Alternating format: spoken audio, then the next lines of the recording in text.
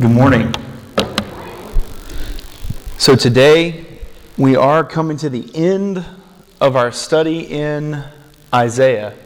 And we've been in Isaiah a little over a year, and when you consider that there are 66 chapters in the book of Isaiah, and when you look at the content in the book of Isaiah, and when you consider the fact that we weren't preaching in the book of Isaiah every week, we went through Isaiah like that. So one of my heroes in the faith, John Piper, preached through the book of Romans, and it took him 8.5 years. And I bring that up for two reasons. The first is Isaiah could have been a lot longer. The second is we're actually transitioning, and we will be preaching through the book of Romans starting in a couple of weeks.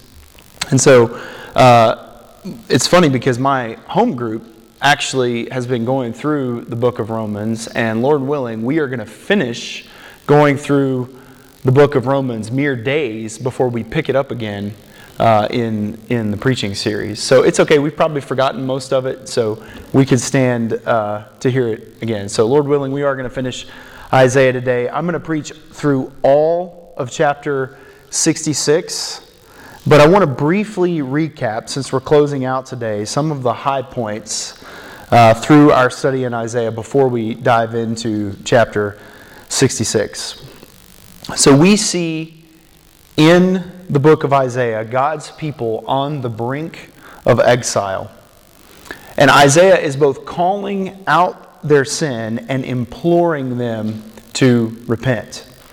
He warns them of God's judgment, and he offers hope in the future redemption of those same people. He points them to this future with prophecies that will find their fulfillment in both the short term and in the long term. And in the short term, God's people who will be exiled from their country will return to that country. And in the long term, God's people, exiled from God Himself by their sin, will be redeemed to Him. And these prophecies are so many and so specific that they could only come from God Himself. Isaiah tells us of the coming Messiah, the suffering servant, the anointed one who will come into the world and take away our sin. Isaiah tells us about Jesus before Jesus was ever even born. And from Isaiah, we see that this Messiah will come unexpectedly.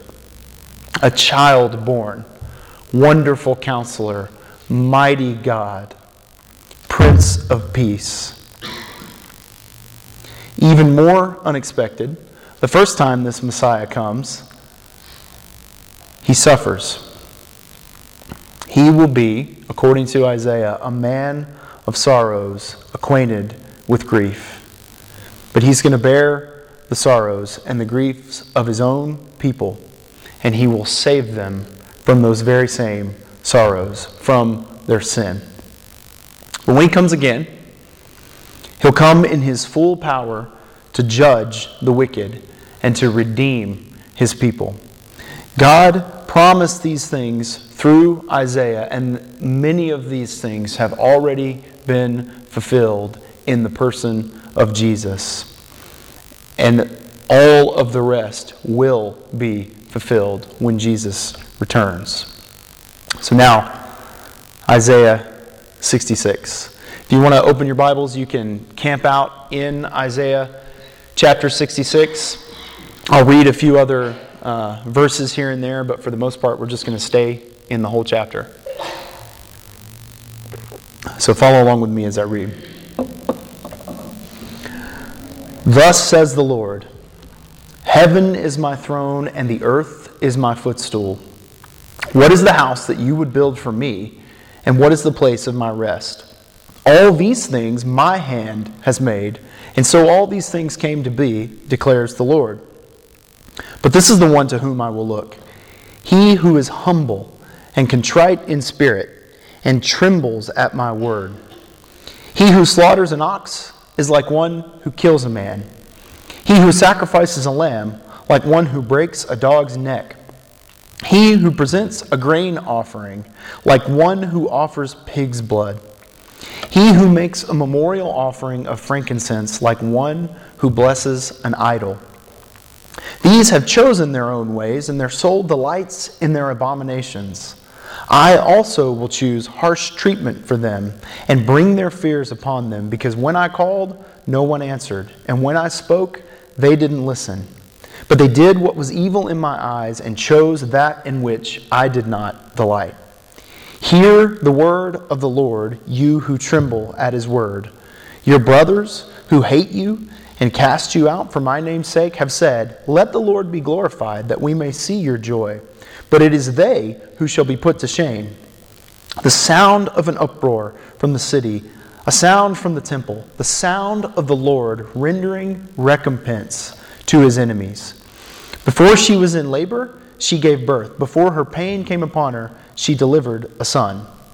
Who has heard such a thing? Who has seen such things? Shall a land be born in one day?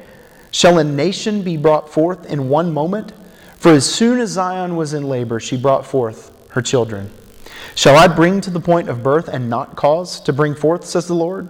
Shall I, who cause to bring forth, shut the womb, says your God? Rejoice with Jerusalem and be glad for her, all you who love her. Rejoice with her in joy, all you who mourn over her, that you may nurse and be satisfied from her consoling breast, that you may drink deeply with delight from her glorious abundance. For thus says the Lord, behold, I will extend peace to her like a river, and the glory of the nations like an overflowing stream. And you shall nurse, you shall be carried upon her hip, and bounced upon her knees. As one whom his mother comforts, so I will comfort you. You shall be comforted in Jerusalem. You shall see, and your heart shall rejoice. Your bones shall flourish like the grass. And the hand of the Lord shall be known to his servants, and he shall show his indignation against his enemies. For behold, the Lord will come in fire, and his chariots like the whirlwind, to render his anger in fury, and his rebuke with flames of fire. For by fire will the Lord enter into judgment, and by his sword with all flesh. And those slain by the Lord shall be many, those who sanctify and purify themselves to go into the gardens, following one in the midst, eating pig's flesh, and the abomination, and mice shall come to an end together, declares the Lord. For I know their works and their thoughts, and the time is coming together, all nations and tongues. And they shall come and shall see my glory, and I will set a sign among them. And from them I will send survivors to the nations, to Tarshish, Pul, and Lud, who draw the bow, to Tubal and Javan, to the coastlands far away, that have not heard my fame or seen my glory. And they shall declare my glory among the nations. And they shall bring all your brothers from all the nations as an offering to the Lord, on horses and in chariots and in litters and on mules and on dromedaries, to my holy mountain, Jerusalem, says the Lord. Just as the Israelites bring their grain offering in a clean vessel to the house of the Lord, and some of them also I will take for priests and for Levites, says the Lord. For as the new heavens and the new earth that I make shall remain before me, says the Lord, so shall your offspring and your name remain. From new moon to new moon, and from Sabbath to Sabbath, all flesh shall come to worship before me, declares the Lord. They shall go out and look on dead bodies of the men who have rebelled against me, for their worm shall not die, and fire shall not be quenched, and they shall be an abhorrence to all flesh. Let's pray.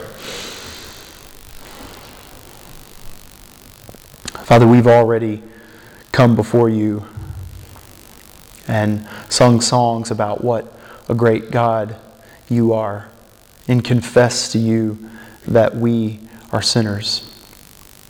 And so we echo again Brother Mark's prayer. We cry out to you, asking for help. Help us to tremble at your word. Help us to sit under your word and to take it in. Father, help us to conform our hearts and minds to the truths that we find in your word. Father, we ask for your help because we know that we can't do this on our own. God, meet us here. May your Spirit reveal to us the truth of this text that we may honor you by glorifying the name of your Son, Jesus. And it's in his name we pray.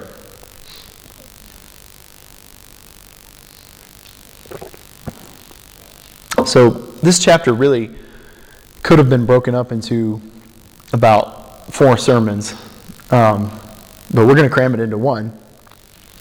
And I think with that, there are 4 main points in this chapter, and those 4 main points are going to match the 4 sections that I'm going to try to show you in this text. And these 4 sections are going to show a contrast between true believers and false believers. So 4 points, 4 sections, true believers versus false believers. Point number 1, true believers are humble. True believers are humble. In verse 1, God says, "Heaven is my throne, and the earth is my footstool." Do you know what my footstool is? My footstool is a footstool. It's a little bitty thing that I put my little bitty feet on. The earth is not little. If God is saying that the earth is his footstool, he's saying, I'm big, I'm God, majestic, mighty, big. This is figurative language where God is expressing his godness. And so he's saying, if heaven is my throne and the earth is my footstool, if I'm God, what is the house that you would build for me? God is saying, if I'm God, you can't contain me. I am the God of the universe, and you think you can build a house and shut me up in it? No way. So who's he talking to here? Well, he's talking to the Jews. He's talking to his people. He's talking about the temple, his earthly dwelling. And so he continues on. All these things my hand has made, and so all these things came to be. He's saying, you think that you can shut me up in a house? I created the house. I created you. This is a subtle indictment, which is going to become a lot less subtle in verse 3. But it's a subtle indictment of his people. He's accusing them of putting him in a box. They think that they can manipulate God. They say, well, we have this temple, and we have these laws, and these rituals, and these sacrifices, so if we just dot our I's and cross our T's, then we will put God in our debt. He'll owe us. But what does God say? Second part of verse 2. He says, this is the one to whom I look. He who is humble and contrite in spirit and trembles at my word. True believers are humble. God is not looking primarily at what we do. He's looking at our hearts. He's looking for humble obedience. Samuel understood this. It was loud and clear to him. 1 Samuel 15:22. To obey is better than sacrifice, and to listen than the fat of rams. Even Solomon, the guy responsible for building the temple, understood this. He says in 1 Kings 8:27, will God indeed dwell on the earth? Behold, heaven and the highest heaven cannot contain you. How much less this house, the temple, that I have built. God cannot be contained. He cannot be manipulated. We come to God on his terms, not ours. So rituals and ceremonies, even the ones that God put in place, are not as important as humility, contrition in spirit, and trembling at His word. God makes this crystal clear in Isaiah 66:3 when He says, "He who slaughters an ox is like one who kills a man. He who sacrifices a lamb, like one who breaks a dog's neck. He who presents a grain offering, like one who offers pig's blood. He who makes a memorial offering of frankincense, like one who blesses an idol." This is absolutely astounding. Slaughtering an ox, sacrificing a lamb, presenting a grain offering, and making a memorial offering of frankincense are all good things. More than that, they're things that God has commanded His people to do. So what is the problem here? The problem is the people are not humble. They're not contrite. They don't tremble at His word. And God is saying that rather than offering these things, they might as well be murdering, breaking a dog's neck, offering pig's blood, and blessing an idol. For those of you keeping score, 2 of the 10 commandments are explicitly violated here, namely murder and idolatry. And offering pig's blood would be offering the blood of an unclean animal, a big no-no. And breaking a dog's neck, that's not one of the 10 commandments, but it's not good, right? It's sinful. And so their actions, they feign service to God, but their hearts are far from Him. And God is saying the heart is far more important. So true believers are humble. True believers are humble, but false believers are hypocrites. And God is calling out the hypocrites, and He's saying, if you're not humble and contrite and you don't tremble at my word, your sacrifices and offerings are worse than meaningless. They're actually sinful. God is saying, in this abomination, you've chosen your own way, and your wicked soul delights in this wickedness rather than in me. So they go through the motions to appease God, to avoid His harsh treatment. But look in verse 4. I will choose harsh treatment for them and bring their fears upon them. So God is saying the very thing you're afraid of, the reason that you're doing these rituals, the reason that you're making these sacrifices is to avoid judgment, and that is the very thing that you'll receive. Instead of coming when I called, instead of listening to my words, you did what was evil, and you chose that in which I do not delight. So what about us? How many of us are here this morning because we have to be? Nobody's going to raise their hand? I figured some of the kids might. Jack just raised his hand. Appreciate you. So maybe some of us were compelled to come by our parents. For those of us who came willingly, maybe we came because we feel like it's what we're supposed to do. How many of us read our Bibles regularly because we feel like it's what we're supposed to do? How many of us begrudgingly give because we feel like it's what we're supposed to do? So I have to confess, I do all of these things.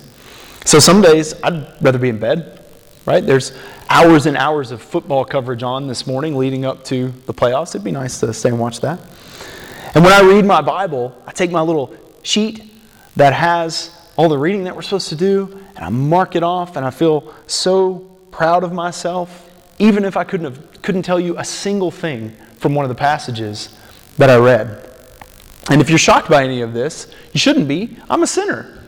And so are you. We're all sinners. And we're all going to have our days when we struggle. And we're all going to have our seasons when we struggle. And in those times, we humbly come before the Lord and we ask for His help. But listen, if all of the things we do, these things that we do because we think they will please God, if we think we're doing these to put God in our debt, we are sorely mistaken. All of the things that we do with a lack of humility, contrition, and trembling, if that characterizes us all of the time, God looks at those things and calls them abominations. It's also an extremely precarious situation we find ourselves in, because oftentimes going through the motions, just like the Jews, it makes us feel better. It makes us feel as if we're honoring God, even when we aren't. We can't put God in a box, and we can't think that we can put Him in our debt by doing a bunch of good stuff. The moment we arrogantly attempt to earn favor with God through good works is the moment those works are no longer good. They become abominations. But we also can't go the other way and put God in a box by presuming upon His grace. I say this all the time. You cannot out-sin God's grace. And that is absolutely true. There is nothing you can do. Nothing that you can do that cannot be covered by the blood of Jesus. But to presume upon the grace of God is to continue sinning as if there will be no consequences. So maybe you prayed a prayer at some point asking Jesus into your heart, but you never actually submitted to Him as the Lord of your life. God is calling both people, those who presume upon His grace and those who rely on works. He's calling both of us to humble ourselves, to tremble at His words, and in fear and reverence turn away from our sin and truly put our faith in Him. True believers are humble.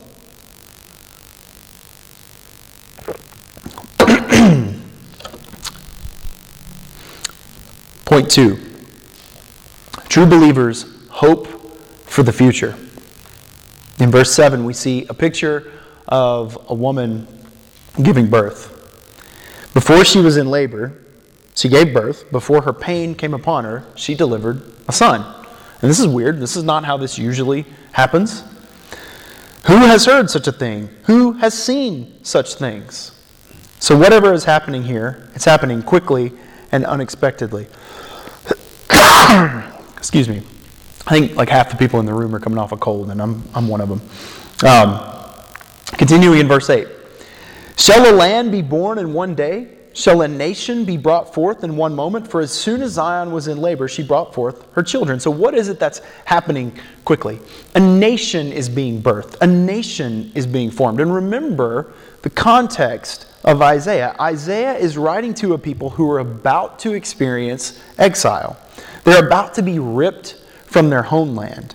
So this promise of a nation may have seemed odd to them in their presence, but it's about to become a sweet promise to them. This entire book, the book of Isaiah, speaks of the coming Messiah, the shoot of Jesse, the second King David. And they're going to get all that, but it's going to happen in a way that they won't expect it. The birth of this nation is going to come on the heels of the birth of a child, a baby, born in Bethlehem. And that child, the first citizen of this new nation, is God in the flesh, come to dwell with us. And that's not what the Jews expected, but it's what they got. And on the heels of Jesus' birth, a new nation exploded onto the scene. A nation not identified by shared culture or geography, but a nation identified by allegiance to the God of the universe. And this is a spiritual nation, a church, and it grows quickly. The explosion of Christianity in the first few centuries of the church is a partial fulfillment of this very prophecy. It came quickly, and it came unexpectedly. So who's responsible for this? Well, God is, of course. Look in verse 9. God is saying the woman is pregnant, she's ready to give birth, and He says, shall I bring to the point of birth and not cause to bring forth? Shall I, who caused to bring forth, shut the womb? And this is a rhetorical question. The answer is no.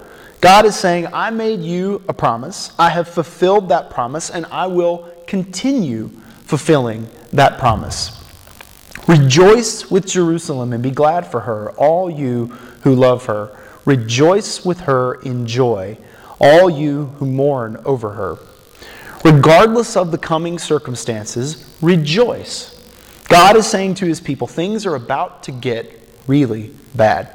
But I'm here, and the suffering will pass. You're mourning over her now, Israel, Jerusalem, but soon you will rejoice. You will nurse and be satisfied. You will drink deeply with delight from her glorious abundance. God will do this. God will satisfy. How? Verse 12. Behold, I will extend peace to her like a river, and the glory of the nations like an overflowing stream. And you shall nurse, and you shall be carried upon her hip and bounced upon her knees. God paints this beautiful picture of a child with its mother, satisfied, joyful. It's not that way now, but it will be. True believers hope for the future when God himself will comfort us as a mother comforts her child. Verse 14.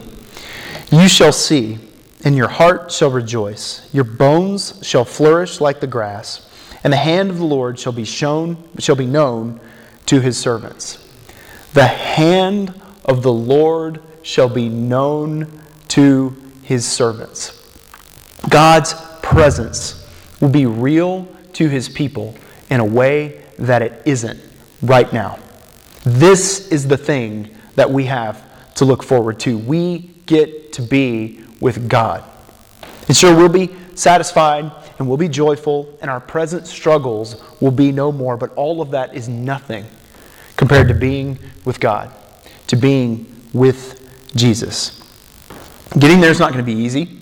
We're going to have struggles, like Isaiah warned, but we look to the future nonetheless. So true believers hope for the future. False believers' only hope is in the present.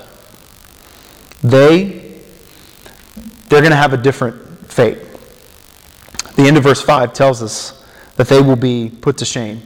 Verse 6, there will be a sound of uproar from the city, a sound from the temple, the sound of the Lord rendering recompense to his enemies. And while verse 14 tells us that the hand of the Lord shall be known to his servants, the true believers, it also tells us that he shall show his indignation against his enemies. True believers hope for the future. False believers can only hope for the present because the future means their doom. The future means their judgment. The true believer has hope. The false believer is without hope.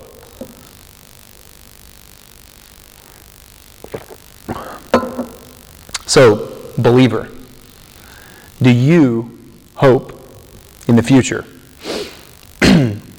My family and I went to Disney World a few months ago, and it was a fairly long trip, and I hate to drive, and we drove. So it was fairly grueling. I mean, as grueling as riding in an air-conditioned car with a good suspension on an interstate can be. But we stopped at Starbucks, and we stopped at Chick-fil-A, and we got some candy at the gas station. So there were nice little breaks there on the way to Disney World. And all of that was good, but of course those stops were not the purpose of the trip. So what if I told my kids all about Disney World? All the rides are amazing. There's Space Mountain, and there's the Haunted Mansion. It's the happiest place on earth.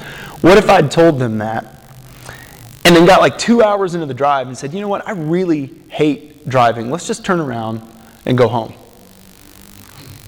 What if we got into the gas station and I said, hey, this place seems fun. They've got bathrooms. They've got plenty of food. You guys can go play out by the dumpster in the back. Why don't we just stay here for a few days? So, believer, do you hope for the future. Hope for the future is the only thing that makes the grueling drive bearable. If you give up and turn around 2 hours into the drive, then you are not a true believer. Do you hope for the future, or do you only hope for a better present? If all of your worldly dreams could be fulfilled, money, career, health, family, being the best athlete at your school, being the most popular kid at your school, whatever it is, if you get everything that you ever wanted on earth, would that be enough to distract you from heaven? If the candy at the gas station distracts you from Disney World, then your hope is not for the future, but merely for a better present. If this is you, you are not a true believer. True believers are humble. True believers hope for the future, but true believers are also sent. Jack, I'm going through this faster than I thought I was going to since I'm coughing. Would you come fill this up for me? Got to put his shoes back on first. Okay. He gets really comfortable. So true believers are sent. Point number 3, true believers are sent. Look starting in verse 18. A time is coming to gather all nations and tongues, and they shall come and shall see my glory, and I will set a sign among them. God is gathering to himself a called people. Remember who Isaiah is writing to. He's writing to God's people, the Jews. And so when he starts talking about God gathering all nations and tongues, that's a really big deal. We're 66 chapters into this book, and Isaiah has mentioned calling the Gentiles dozens of times. And that doesn't even count the number of times that those of us who have preached through this book have brought this up. We're about to start the book of Romans, so you're going to continue to hear that. But you need to understand this promise here to all nations and tongues is a big deal because it's a promise to us. If you're a Jew and you're hearing this from Isaiah, this is shocking. The Jews were God's people. They were set apart. They were God's flock. But Jesus told his disciples in John 10:16, he said, I have other sheep that are not of this fold, the Jews. I must bring them also, and they will listen to my voice. So there will be one flock brought together, Jews and Gentiles. And of course, there will be one shepherd. God is calling a flock from all over the world, a diverse people, to himself. And what does he say he's going to do? Thank you, buddy. Is the lid secure? Okay. I'm going to spill it on myself. So what does he say he's going to do? It would be a good prank, though, if you did that. He says he's going to set a sign among them. What sign? The cross of Jesus Christ. God did something surprising, something completely unexpected. He sent his Son in the flesh to live a perfect life on earth, but that Son died. He died a sacrificial death on the cross. Of course, he did not stay dead. On the third day, he rose from the dead and defeated death forever. I say God did something surprising, and it did seem to surprise the Jews in Jesus' day. It surprised them so much that they didn't even recognize him, didn't even recognize that he was the long-promised Messiah. But it wouldn't have been surprising to them if they just paid attention to God's word. If they had trembled at the word of God. If they had trembled at the words in Isaiah 53 that tell us that this Messiah, this suffering servant, would bear our griefs and carry our sorrows, and that he would be pierced for our transgressions. If they had trembled at the words in Isaiah 53, they would have known that the punishment we deserve, the chastisement, would be visited upon him, and that his suffering would bring us peace. He was oppressed, he was afflicted, yet he offered himself willingly. Through Jesus' sacrifice, the will of the Father prospered in his hands, and many will be accounted righteous because of Jesus' obedience. God set a sign among his people, a cross, to gather them to it.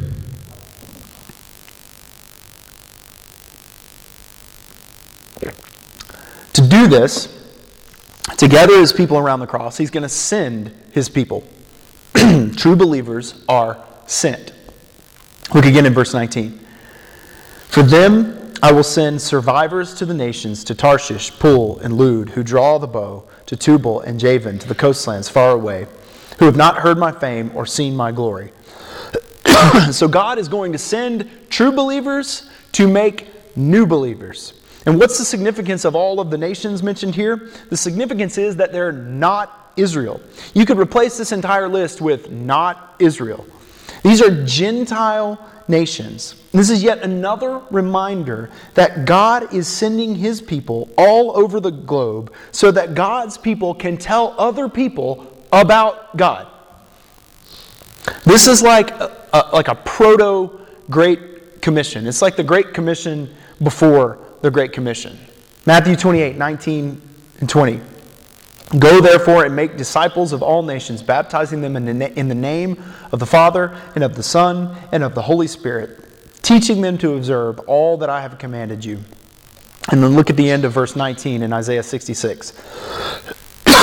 They, the true believers, shall declare my glory among the nations, and they shall bring all your brothers, new brothers, Gentile brothers, from all the nations as an offering to the Lord. And then skip to the end of 20.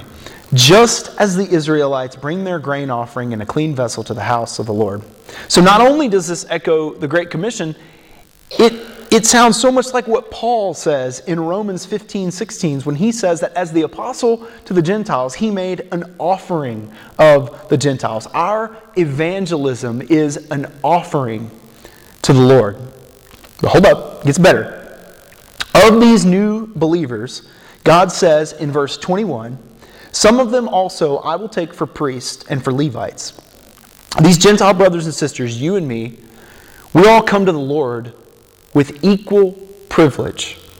This is our inheritance. We are adopted into the family of God on equal footing with those who came before us, brothers and sisters under Christ.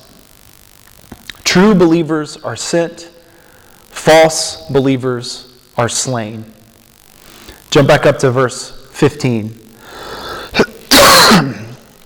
The Lord will come in fire to render his anger in fury and his rebuke in flames of fire. For by fire will the Lord enter into judgment, and by his sword with all flesh, and those slain by the Lord will be many. So, believer, do you go? Do you declare God's glory before all who will listen? And look, I'm not saying we're all missionaries. I mean, you hear that sometimes, that we're all supposed to be missionaries, and that sentiment is good. The idea is that no matter where we are, we should tell people about Christ. But to be a missionary, in my mind, means to go somewhere different, usually to a different culture. Oftentimes, there's a different language where you go. But we have a word for someone who doesn't go, who stays right here and spreads the gospel, and that word is evangelist. We are all called to be evangelists. Missionaries are just evangelists who go somewhere else. And I pray that God would call some of us to be missionaries. But whether or not God calls you to the nations, there is no doubt whatsoever that he has called you to your neighbor. So, believer, do you share the gospel? And by share the gospel, I mean actually use words. So I'm sure you've heard this quote falsely attributed to St. Francis of Assisi. Preach the gospel at all times. Use words if necessary. Oh, it sounds so clever, but it's absolutely ridiculous. The idea, I think, is actions speak louder than words. So just be a good person and treat people well, and those actions will preach the gospel. And there's a point to be made there. Our actions are important. Our actions should back up our words. They shouldn't contradict them. But listen, if any of you have ever had an experience where someone comes up to you and says, I just saw you help that little old lady across the street, and I gathered from that you believe that all mankind has sinned and falls short of the glory of a holy and just God, and that God came in the flesh and died on a cross so that our sins might be forgiven, and He was resurrected on the third day that we might live with Him forever. If something like that has ever happened to you, you got to tell me what you're doing, because I'm not doing the whole actions speak louder than words thing right, clearly. That's not how it works. God has ordained that the way that people are saved is that they believe. In order to believe, they have to know. And in order for them to know, you have to go and speak and tell them about Jesus.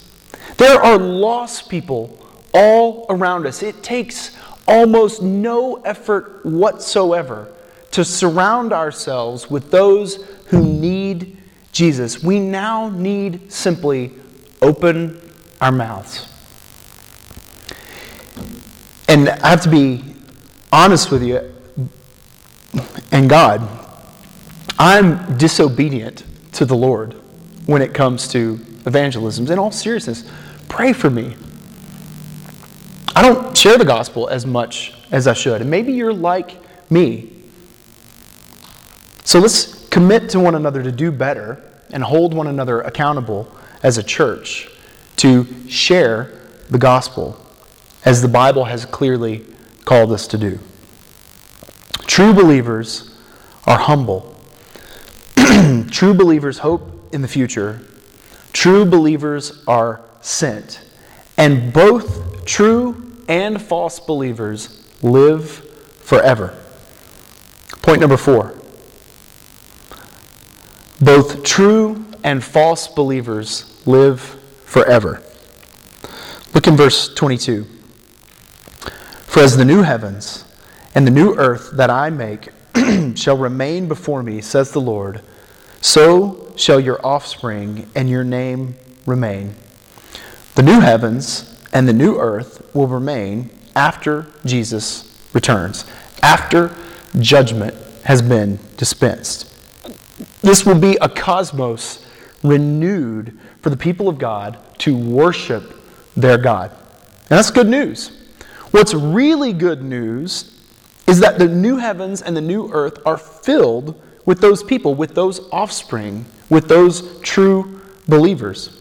The same offspring that came quickly in verse 7 will populate this new heaven and earth and will remain. We will live there forever. This is a restoration of the Garden of Eden. Sin, the effects of sin and the fall are undone, and God's people are redeemed to live with Him forever.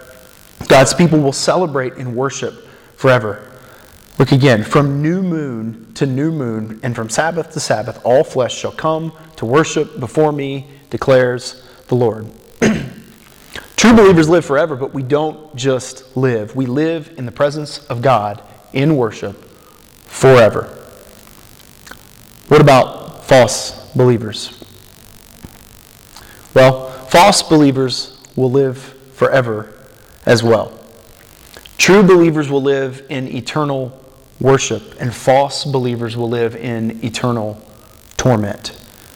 Verse 24, their worms shall not die, their fire shall not be quenched, and they shall be an abhorrence to all flesh. In verse 15, we're told that God will come and judge with fire.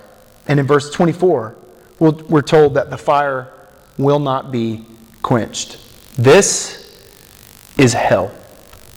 The Bible is clear that hell is a literal place where judgment by fire takes place, and it lasts forever. So how does one get to hell? The beginning of verse 24 tells us, And they, the true believers, shall go out and look on the dead bodies of the men, the false believers, who have rebelled against me. So the book of Isaiah ends the same way that it began. In Isaiah 1, verse 2, we're told that God's children have rebelled against him. And in 66:2, we're told that they have failed to tremble at his word. And here we're told that they are condemned because they have rebelled against God. The eternal consequence for those who rebel against God is unquenching fire. And something else that's interesting, peculiar in this verse, is that the true believers look on the false believers who are in eternal torment. It's as if the cemetery where these dead but not dead false believers, where they're in eternal torment, it's as if that cemetery is right next to the city of God. And as the true believers are coming and going, they look on the false believers in torment. And this is obviously a really grim picture, but this is a helpful, illustrative reminder to true believers exactly what the cost is of not believing. Point 4 is a good place to close, probably because it's the last point in the sermon outline. But it also ties together the other 3 points pretty directly. So true believers live forever with God because true believers humble themselves before God. False believers suffer eternal torment because they do not humble themselves before God. True believers will live eternally with God because they hope in the future. False believers will live in punishment forever because they do not hope in the future. True believers will live forever with God because someone who was sent obeyed that call and shared the gospel with them. False believers live in eternal suffering either because the gospel was never shared with them or because they heard it and they rejected, rebelled against God. So, will you be with God forever? Have you humbled yourself before Him and trembled before His Word? Do you hope for the future with Him rather than just a better present here? Do you have an urgency in your concern for those who have never heard, and you have that urgency to the point where you're actively sharing Jesus with those who are headed to eternal torment? These are the marks of a true believer. Let's pray.